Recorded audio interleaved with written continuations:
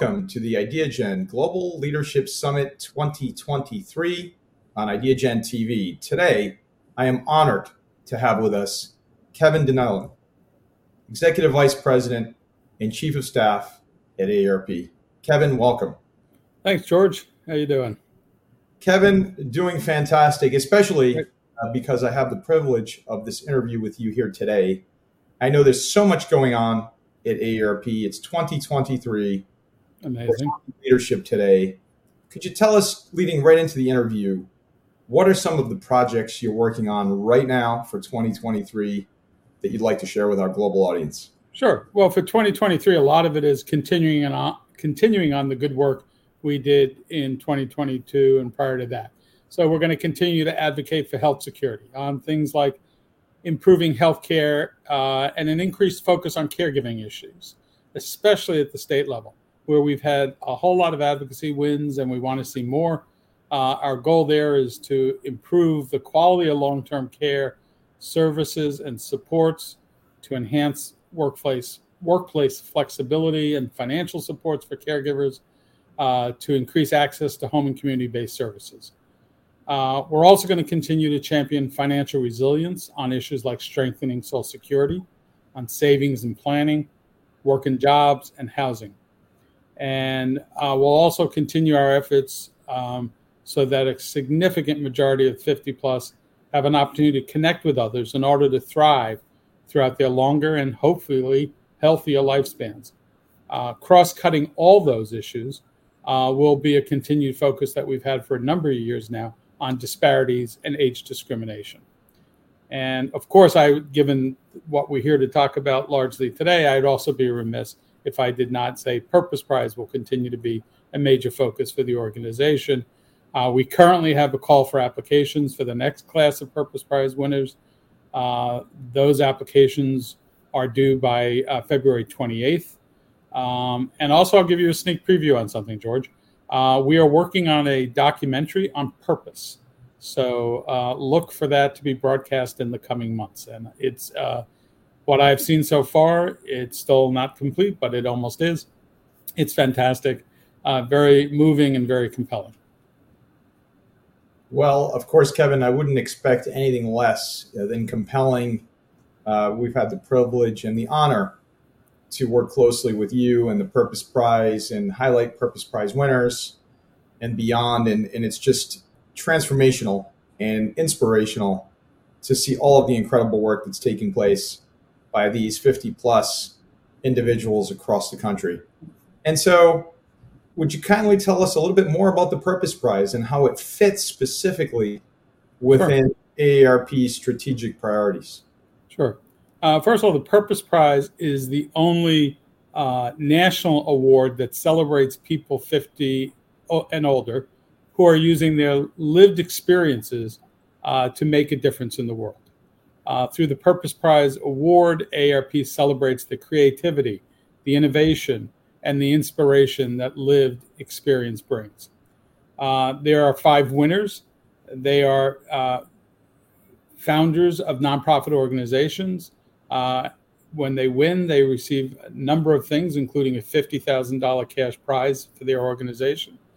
And then we also give them access to several organizational supports, from leadership coaching to succession planning to media branding, development of an evaluation plan, board support. All that broadens their organizational impact. And the Purpose Prize fits beautifully into AARP's mission and the value of celebrating the achievements of people 50 plus. And obviously that's directly in line with the mission of AARP. And so Is it necessary that a Purpose Prize honoree work on an issue that AARP works on, such as age discrimination or retirement?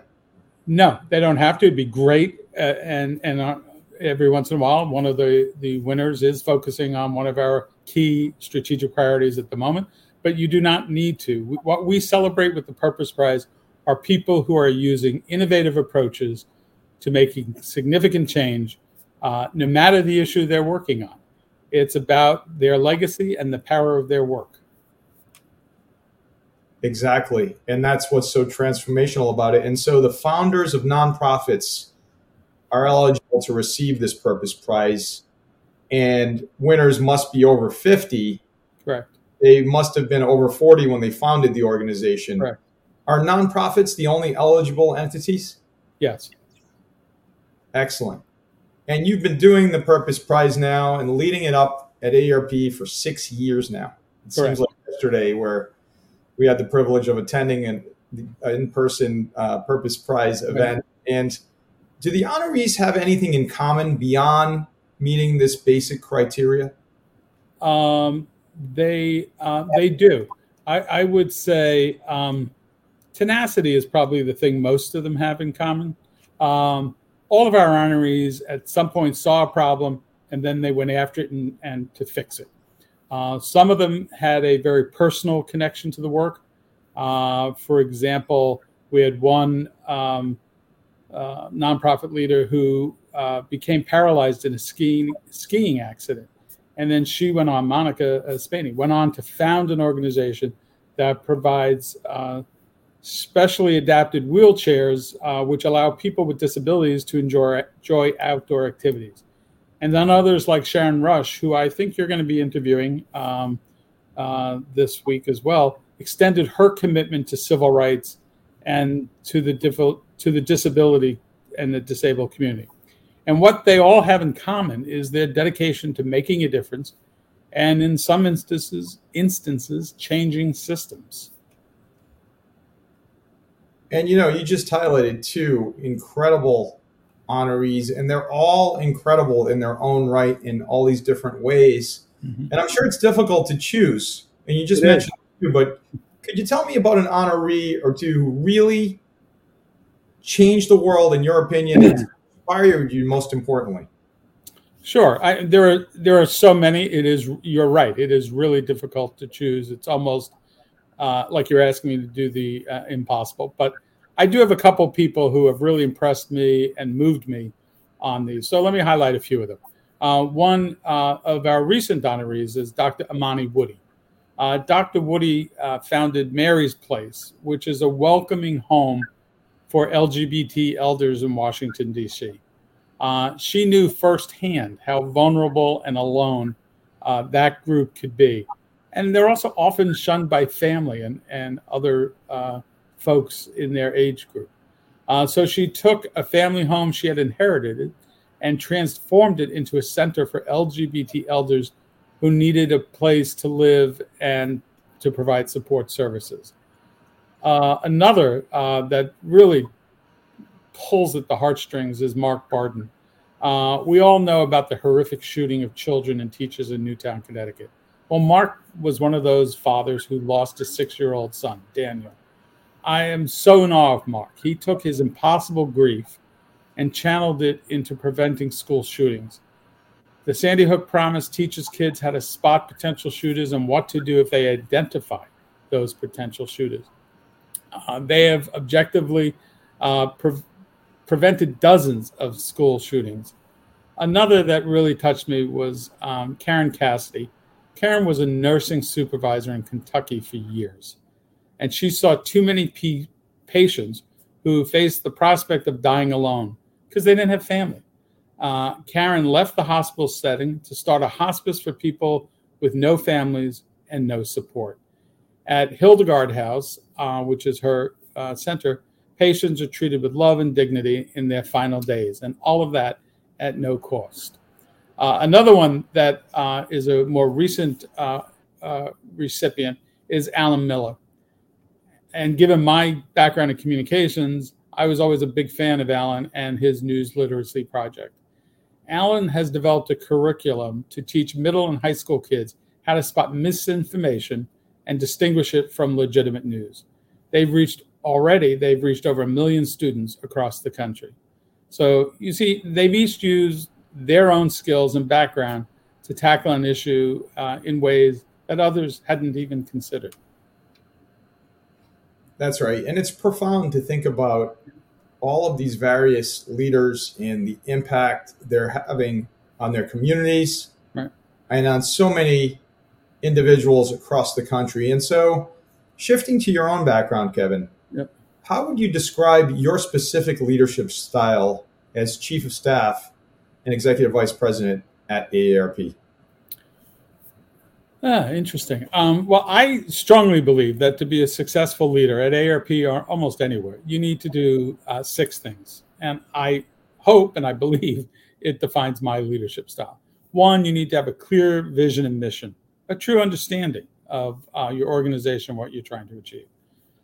You need sound strategy to help make that vision a reality. Third, you need clear messages. You need to make sure people understand what you're trying to do and what you're saying in the same way you think you're communicating it. And then you need to ask those folks for feedback to make sure that's true. Because unfortunately, a lot of times we think we're clear in our communications, but we're not always. You need to demonstrate integrity and courage to execute your vision and mission.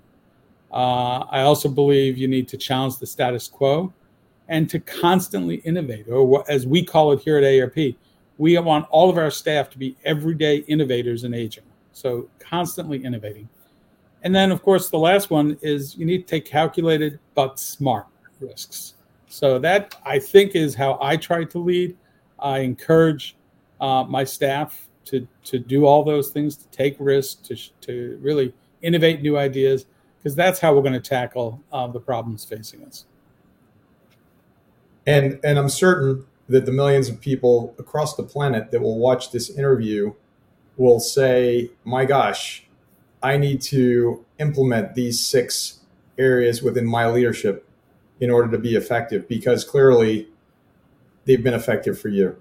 Yeah. And so as a liaison between AARP's CEO, Joanne Jenkins, and your executive leadership team, Kevin, how do you balance the needs of multiple parties and leaders to achieve what is obviously a shared mission? Yeah. Well, first, it's important to remind everybody what that shared mission is and to be clear about it. And at the end of the day, remind folks, particularly here at AARP, we're here to improve the lives of people 50 plus. So ask yourself, is what I'm doing going to transform and improve those lives of those folks? Are we transforming the 50 plus marketplace? How is what we're doing going to empower people to choose how they want to live as they age? That, in essence, is what we're about. So again, you need to help make sure you have sound strategies and help make that vision a reality. And you need, as I said before, clear messages and make sure people understand you in the same way you think you're communicating. Kevin, that is incredibly inspiring. And of course, on that same note, we all stand, as you know, on the shoulders of giants. Yep. I'd like to ask you, who are some of these giants, these leaders that you've looked up to, that have impacted you, and that you now embody leadership style as you help to shape all of the things you're doing at AARP? Yeah. One of the people that inspires me all the time was our founder, Dr. Ethel Percy Andrus. Dr. Andrus started AARP when she was in her mid-70s. Her goal was to help older Americans lead lives of independence, dignity, and purpose. She believed in serving our members in society by creating positive social change through advocacy, service, information. And that's what drives me. It's what gets me up in the morning. Prior to joining the staff at AARP in 1985, I worked on aging issues. I worked to improve lives, to standing up to injustice, fighting discrimination, with a focus on what I call the last ism, which is ageism. And it was Dr. Andrus's vision that attracted me now almost 40 years ago to AARP. Still today, our purpose is to empower people to choose how they live as they age. And to do that, we focus on the issues I talked about before: health security, financial stability, and personal fulfillment for all people. Kevin Donnellan, Executive Vice President and Chief of Staff at AARP, what is your call to action for our global audience? And perhaps most importantly, how can folks across the planet find out more about your incredible work at AARP? Yeah, well, my call to action would be folks need to get involved and do good. I mean, really get out there and make a difference in the world. If you see something, a challenge that needs to be fixed, take inspiration from our Purpose Prize winners. Come up with a good idea, a strategy, and fix it. For more information about us or AARP or the Purpose Prize, just go to aarp.org. It is a terrific website that is chock-a-block full of information, all sorts of content, whether it's on issues related to how we all age or how you can get more involved in your community, things like Purpose Prize. It's all there. So check that out, aarp.org. Kevin Donnellan, Executive Vice President and Chief of Staff at AARP, thank you for your inspiration. Thank you for your leadership. And most importantly, thank you for all you're doing to change the world at AARP. Well, thank you, George. And thanks to Ideagen. You guys are doing a great job. And we appreciate all the attention and focus you put on the many good issues that you guys engage in. And you are making a difference. So thank you. Thank you, Kevin.